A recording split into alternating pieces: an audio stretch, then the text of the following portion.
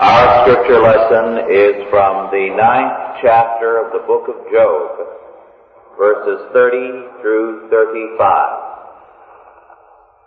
Job 9, 30 through 35. And our subject, the Daysman. The Daysman.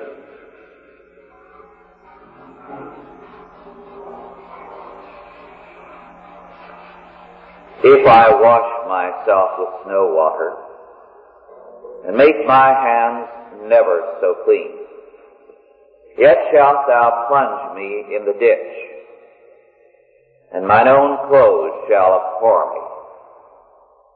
For he is not a man as I am, that I should answer him, and we should come together in judgment. Neither is there any daysman betwixt us that might lay his hand upon us both. Let him take his rod away from me, and let not his fear terrify me. Then would I speak and not fear him. But it is not so with me.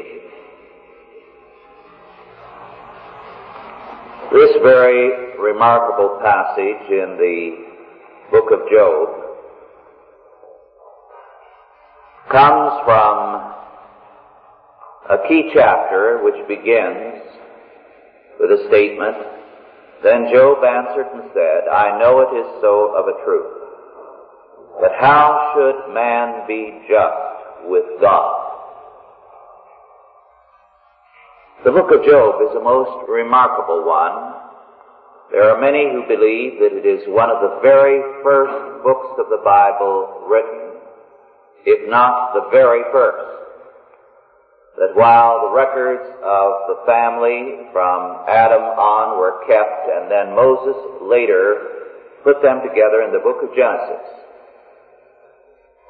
yet long before Moses, apparently in Abraham's day, Job wrote his book. Job, as he considers the problems that face him, the evils that have befallen him, that have wiped out all his family and his possessions, save for his wife and himself, very plainly declares salvation is by grace. But the question in his mind is justice. Where is justice? And what is the relationship of justice to grace? Centuries later, David declared in Psalm 50, verse 7, "Wash me, and I shall be whiter than snow." Our scripture shows us Job struggling with the other side of that thought. And he says in the text as we read it, "If I wash myself with snow water, and make my hands never so clean, yet thou shalt plunge me in the ditch." Job recognizes the absolute sovereignty of God. He recognizes that God can do as he pleases and need answer to no man. That salvation is of grace. But does the sanctification, does the purification of the godly mean nothing? Does it have no standing before God? Does grace eliminate justice? And why should a man's righteousness be crushed by the contradictions of the world? These are the questions that Job is raising. Then he comes to his central point. God is so great, he declares, and so far beyond man, that there can be no comparison. True, God is great. He is omnipotent. He is omniscient. He knows all things. But can God feel the agony of Job in his grief and misery?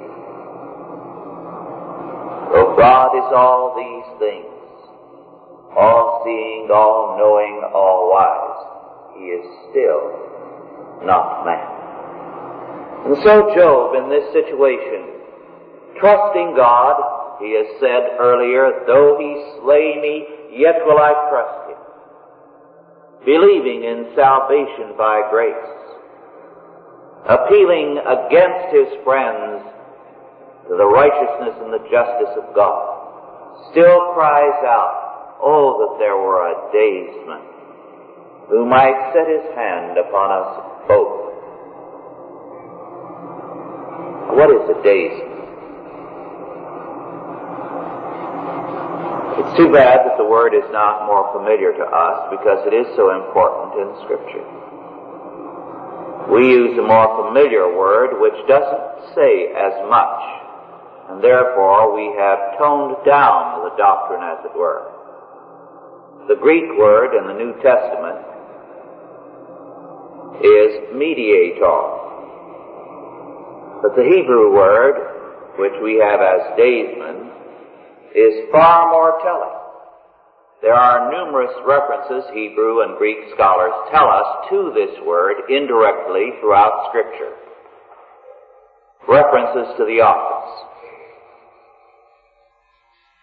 But this is the only time the word is very plainly and forthrightly used and is translated into the English. When there was a conflict between two parties, the daysman in ancient times exercised a very important role.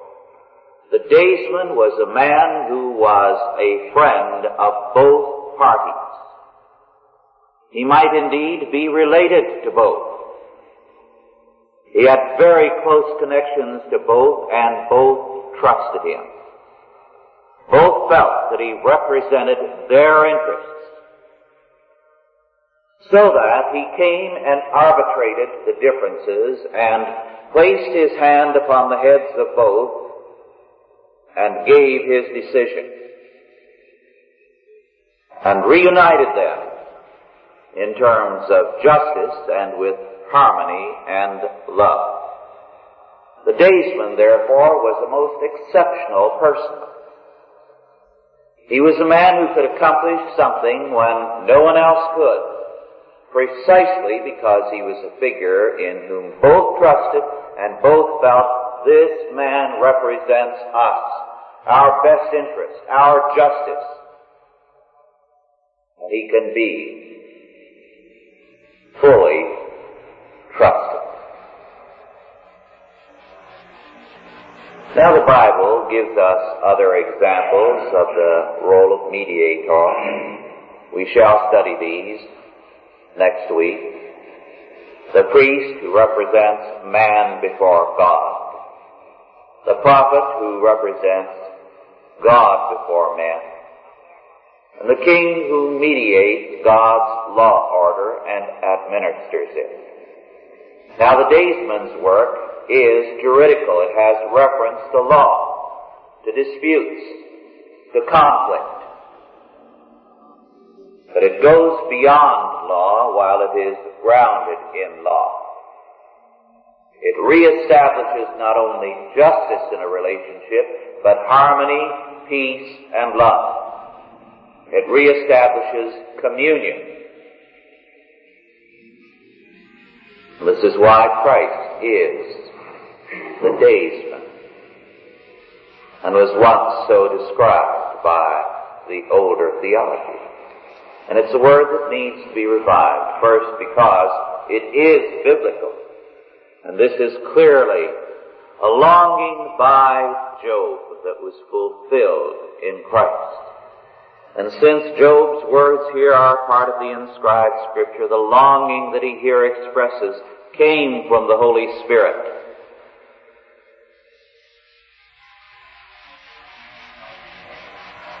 Christ came as our daysman to restore us to communion with God and to reestablish us in the kingdom. We are told in Scripture in Mark 1:14 that Christ came preaching the gospel of the kingdom of God. In Luke 22:29 we read, I appoint unto you a kingdom as my Father hath appointed unto me. Moreover, In terms of the fact that Christ was the daysman, he spoke of himself throughout Scripture, and this title he applied to himself more than any other, the Son of Man. He declared emphatically, I and the Father are one. And John tells us that the Pharisees planned his execution because he made himself out to be God. True. But he also emphatically described himself as the Son of Man.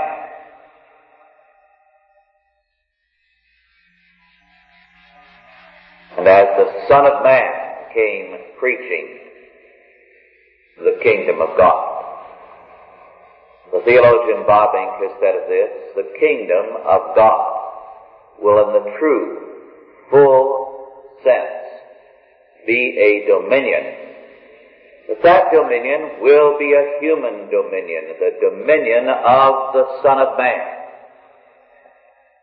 Bobbing says further of Christ, he is the perfect fulfillment of the whole Old Testament law and prophecy, of all the suffering and all the glory which were preparatory and foreshadowed in Israel, the counterpart of the kings and priests in Israel, the counterpart of the people of Israel itself, which had to be a priestly kingdom and a royal priesthood.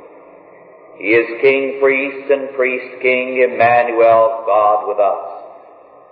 Hence the kingdom which he came to preach and establish is at the same time internal and external, invisible and visible, spiritual and physical, present and future, particular and universal, from above and from below, coming down from heaven and yet existing on the earth.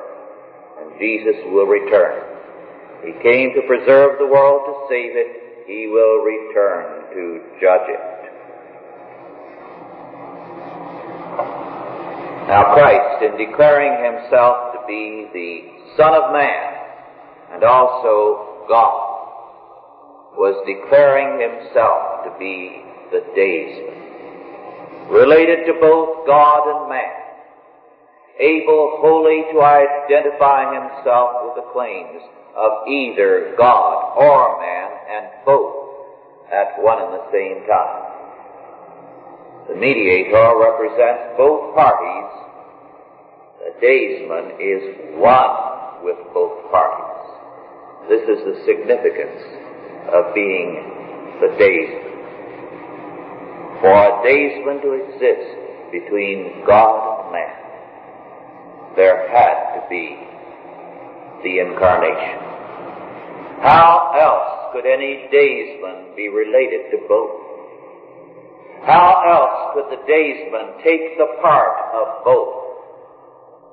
So that when we speak of him as mediator, mediatorship does not necessarily require the incarnation.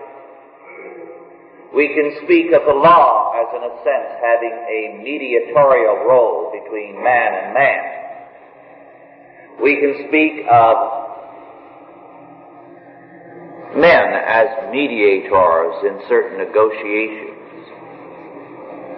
But when we speak of a mediator between God and man, he has to be a daysman. The mediator between God and man is the one who can be both and represent both. He is able to represent the justice of God, God's claim against man, and to declare that man indeed must die for his sins and transgressions. He is able also as man to represent man and to offer himself as the perfect sacrifice for sin. So he both knows the justice of God and the need of man for grace and mercy. Moreover, we are told that he is a surety for the covenant. This is emphatically stated in Hebrews over and over again. He is a surety for both God and man. He can act as bondsman because he represents both. Moreover, when he brings God and man together, he can do it as the perfect daysman, knowing that what he does cannot be undone. As God, he can assure his elect that God's salvation is assured from all eternity, so that he speaks with authority as God and tells us, "My sheep hear my voice, and I know them, and they follow me, and I give them eternal life, and they shall never perish. Neither shall any man pluck them out of my hand. My Father which gave them me is greater than all, and no man is able to pluck them out of my Father's hand. I and my Father are one." So that as our daysman, being very God, he can assure us that our salvation is secure, that no man can undo what he has done, because he is one with God. And this very man who, having identified himself with his elect, having declared that no man shall pluck us out of his hand, he can assure God the Father as the daysman that we are secure. We shall persevere. That which God has called us to do, we shall accomplish. Christ thus is the mediator of the covenant, and even more, the daysman. The covenant is a law treaty between God and man. And when man fell, he was cursed. Christ took the curse upon himself to restore man to the right legal relationship with God. He regenerated man as well. And he intercedes for us. So that as our daysman, he speaks to us continually and directs us, saying, "This is the way, walk ye in it." And he intercedes with God for us, so that all our petitions and prayers are taken to the very throne of God. God provides the daysman. Job's longing and hope for a daysman betwixt us, that might lay his hand upon us both, is answered. This is a remarkable hope on the part of Job, a remarkable longing. He expressed sorrow that there was none there. This was what was needed. And yet the image of a daysman, even as he uttered it, was a staggering one. Someone who is both God and man, related to both, able to place his hands upon both and bring them together in peace. Even the modernist scholars have said of this passage in Job that it is one of the most remarkable in Scripture, that anyone in far centuries back should have expressed a hope that so clearly pointed to the incarnation. But Job spoke out of the Holy Spirit. And because Job's hope for a daysman was fulfilled, and because we have a daysman who is our mediator, we have this confidence. We can speak, and he will hear us. Let us pray. Almighty God, our Heavenly Father, we thank Thee that Jesus Christ is our Daysman.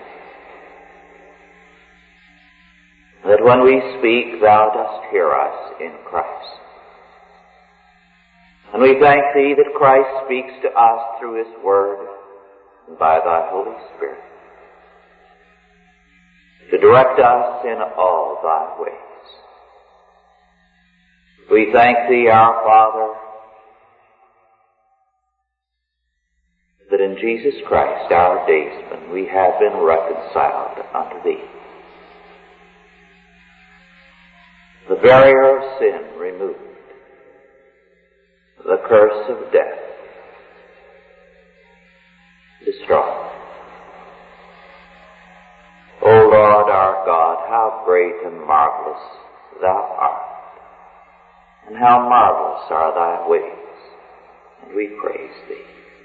In Jesus' name, Amen. Are there any questions now, first of all, with regard to our lesson? Yes.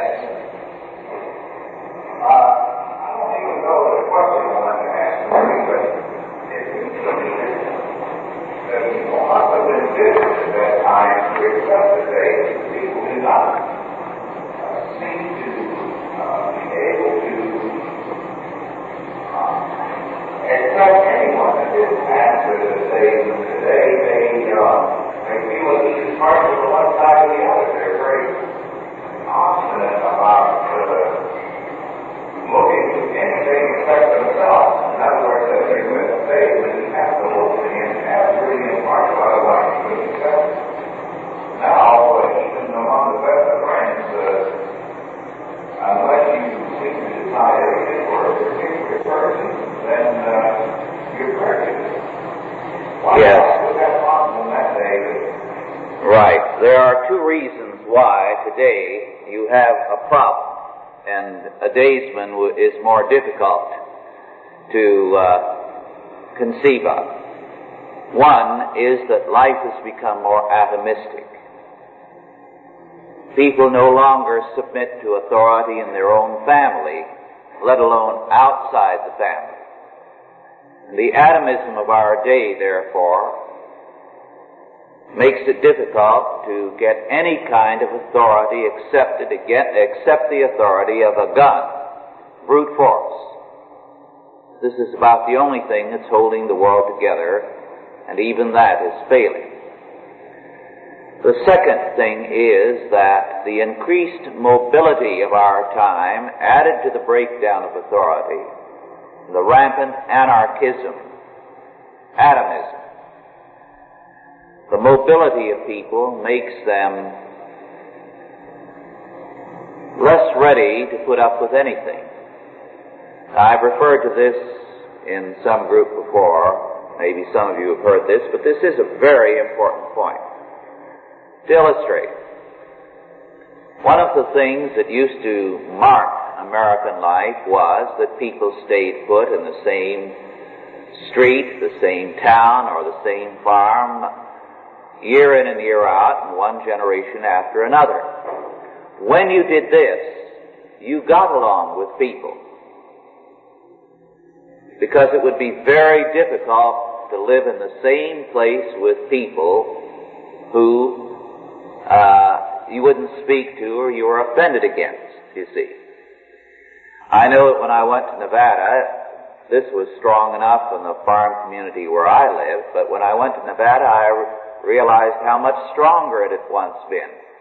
Because out in the ranching areas where you might have a total of 20 or 30 neighbors within an area of, say, 30 or 40 miles,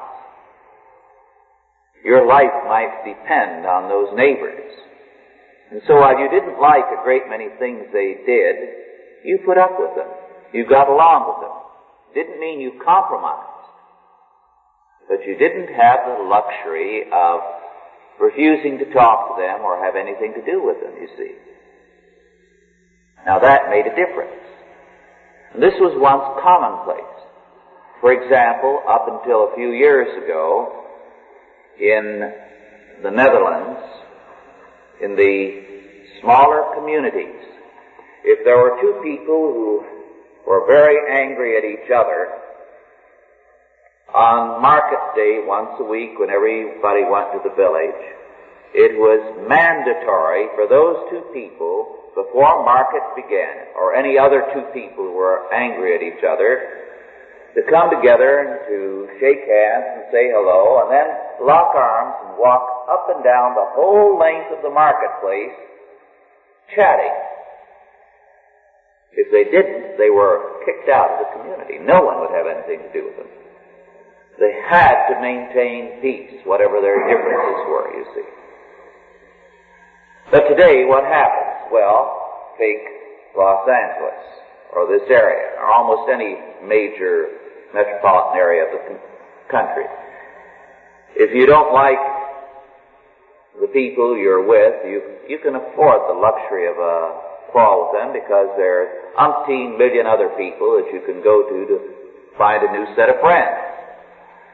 So people first become very uppity this way, and they can be more contemptuous, more arrogant, and break off ties or push you to great lengths because I don't need you. The world is full of other people, and maybe I'll be moving away in a year or two. And the result is a contempt for people and for personal relationships. Now, this is the kind of thing you have in the last days of any civilization. It isn't the first time we've had this. And it marks the last days of a culture when you have this breakdown of personal relationships. This is why there is no Daysman now. And it's only as Christ again becomes the Daysman for people, and there's a sense of individual responsibility, that you again can reestablish something like this. You know, outside of the Bible, the idea of a person is non-existent. Do you know that in the Greco-Roman world there was no idea of a person? The very word person the church fathers took from the Latin and changed its meaning to give us the idea which is biblical to the core. Previously, people were just people en masse, or they were anarchistic individuals bent on their own pleasure. But the idea of individual responsibility and the person, the Bible is fostered. And it requires personal relationships. Now that imposes a responsibility and a burden. In an anarchistic world, you're responsible to no one. And in an anthill type society, again, relationships are not personal. Any other questions? Yes? Where does the word almsman come from?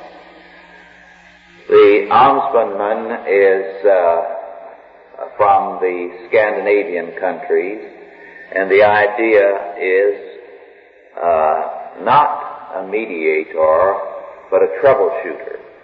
The almsman can only expedite red tape. There's a great deal of misapprehension in this country as to the meaning of an almsman, and the idea is that here is somebody who can act as a court and bring about justice for the common man, and so on and so forth. The reality is that he can do none of those things.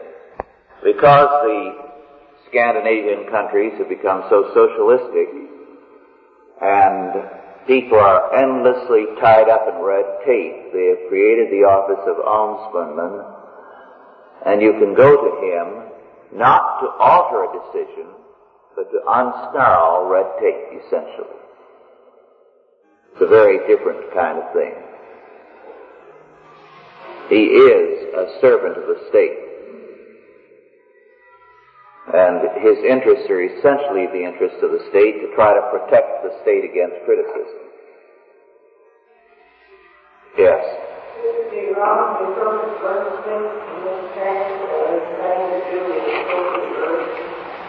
With what?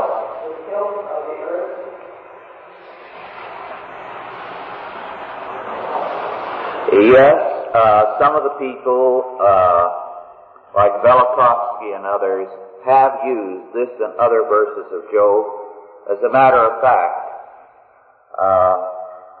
Job, one of the reasons some people believe it's the earliest book of the Bible, has so many things that seem to refer to very, very early times in the history of the world.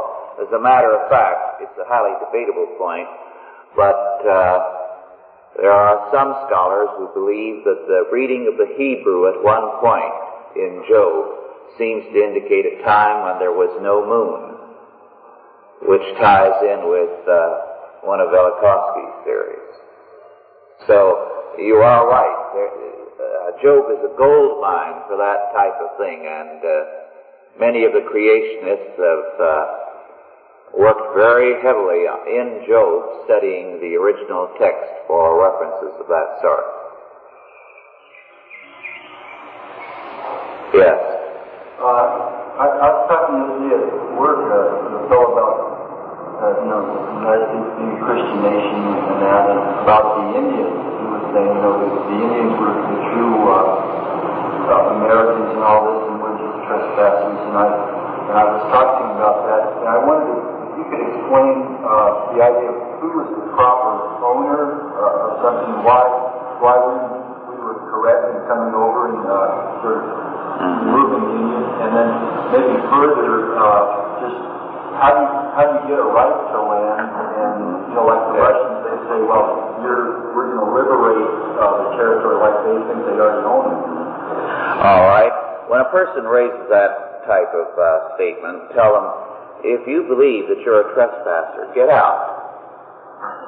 Get out. Now, if you are honest about that opinion, you see, this is just a way of clobbering those of us who believe that there is some kind of heritage here that is important. So, it's a dishonest type of statement, because if I believed I were a trespasser in the United States, I feel it would be necessary for me to leave. Now, the answer to that is, well, of course, the Indians were trespassers too. They were latecomers. We know not only from Indian legends, and I've listened to the Indians tell the stories, but also from archaeological evidence that the prior inhabitants of North America, before the American Indians, were a pygmy people. The Nevada Indians have all kinds of stories about how they cornered the last of the pygmies after a long series of battles in some caves in Nevada, and finally killed off the last of them after a long series of battles. And not too many years ago, they did locate this cave and the skeletal remains of a pygmy people. In more than one way, the story has been confirmed. So, this and many other pieces of evidence indicate that the Indians were latecomers and trespassers too. So, what you have to say is that this kind of sentimental story that tries to clobber the white man in the United States is nonsense. Because if you try to say who had it first, you have to rule out one group after another as latecomers.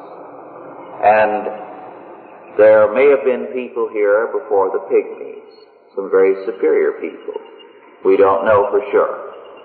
So would you have to say we're going to have to clear the country of the Indians and the Americans because it isn't their property? Well, obviously, this kind of thing doesn't hold water. You would have to clear Europe of all the present peoples except, well, you'd have to say most of Europe, Western Europe, was Celtic or Gaelic. So it was the Scotch and the Irish and the Welsh. But they took over most of Western Europe and the British Isles from a previous people, the Basques. And they pushed the survivors of the Basques into the Pyrenees Mountains. But before them there were evidence of some other peoples who survived for a long time in the hills of Ireland and Britain and some parts of Europe, who were known as the Little People. And from whence you get the myths about the fairies. And you have reports of some of the fairy people, before they became the kind of fairy tale type of thing, as being a shorter people who, well into the Middle Ages, some of them were intermarrying with the Irish and the English and so on. Now, the argument, in other words, wherever you go falls apart as far as who is entitled to the land. So you have to say the idea of being there first falls apart. Before man was there was nobody there. The earth is the Lord's. The earth is the Lord's. And God does make it clear that people are judged, and He uses one nation or another to judge and to disinherit a people who are faithless to Him. Now, the common saying is, might makes right. We believe that right ultimately makes might. Yes.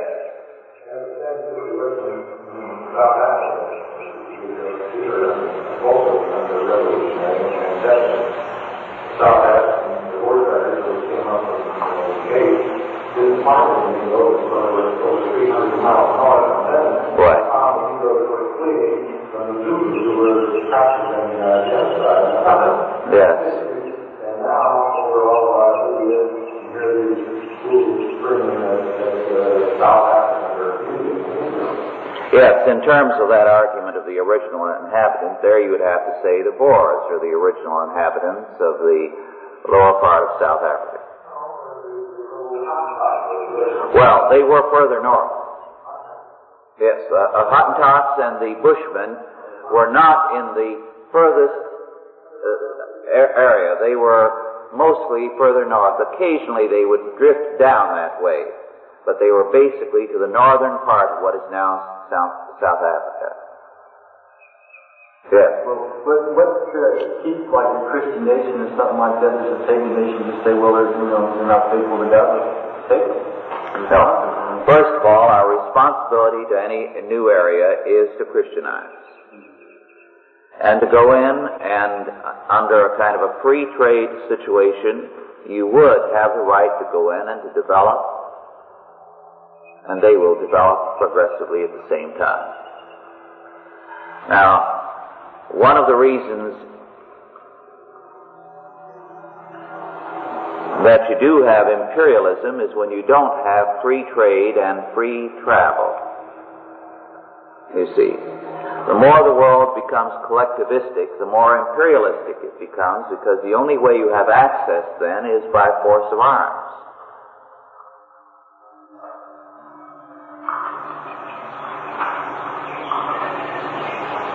Yes. You spoke of this aberration and the fact that it's at least to the end of an age, but today you don't even see any real spirit of unity among those of the faith. I'm not speaking about T73 and how are we ever going to get out of this? Yes. Well, first of all, we have to crawl before we can walk, and then we stumble when we first crawl. And we must recognize that those who truly have a biblical faith are, first of all, new on the scene, and a very small minority. And we're stumbling, but we're growing, you see. And it is going to be a painful thing when you see the opposition so strong and so aggressive. What we're experiencing now is not unlike what the early church experienced in the face of the Roman Empire. When you look back and you see the troubles and the conflicts and the heresies and the divisions that beset the church all the while it was being persecuted. But it was a part of their growing pains, so that they could mature in terms of the problems they had to face. And it is interesting to realize that how after a certain point things move so rapidly. If you had looked 5 or 10 years before Christianity was recognized as the religion of the Roman Empire, you wouldn't have given a nickel for their future. Every attempt was being made to wipe them out. They were as discouraged and disheartened as could be. It looked like it was the end for them. But they won.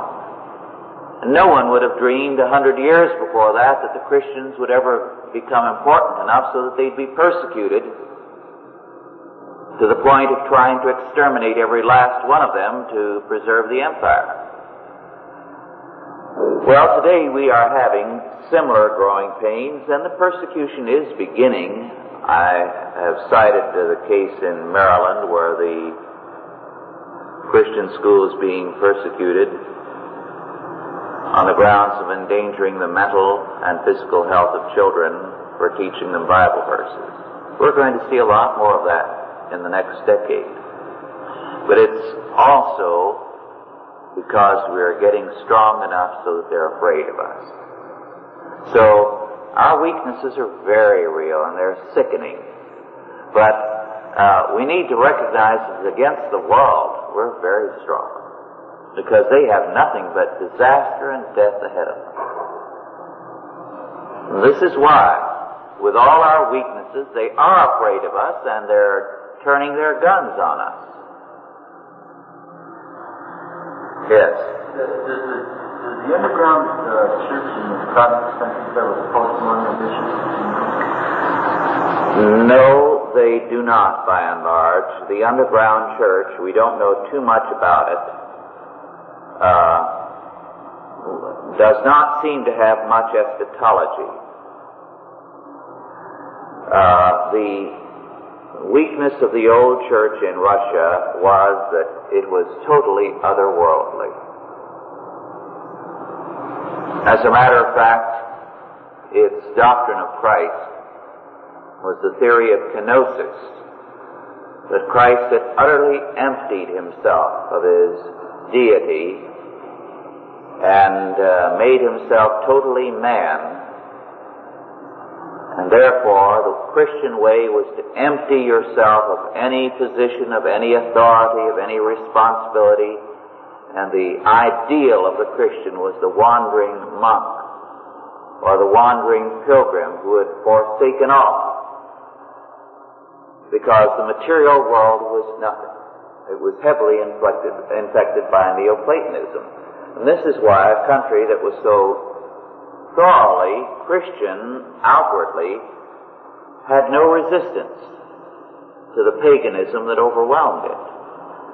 Well, the underground church is little by little showing signs of overcoming that. It has a long ways to go.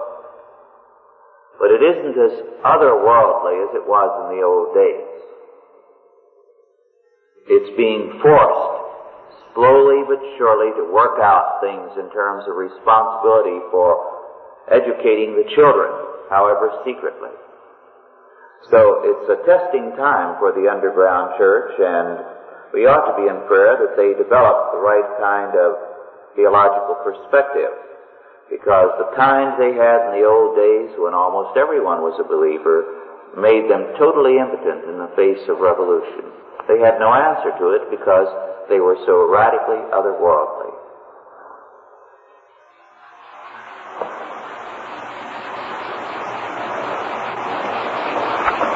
Well, our time is just about up. Let me remind you that this Thursday at 8 o'clock at the Gutierrez home, our study class will begin, and our subject will be a biblical theory of knowledge.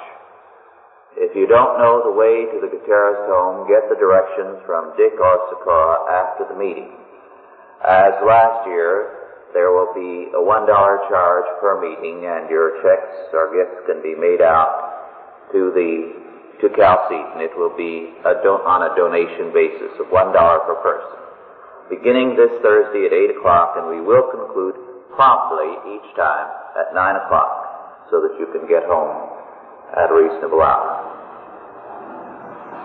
Let us bow our heads now for the benediction. And now go in peace. God the Father, God the Son, and God the Holy Ghost bless you and keep you, guide and protect you this day and always. Amen.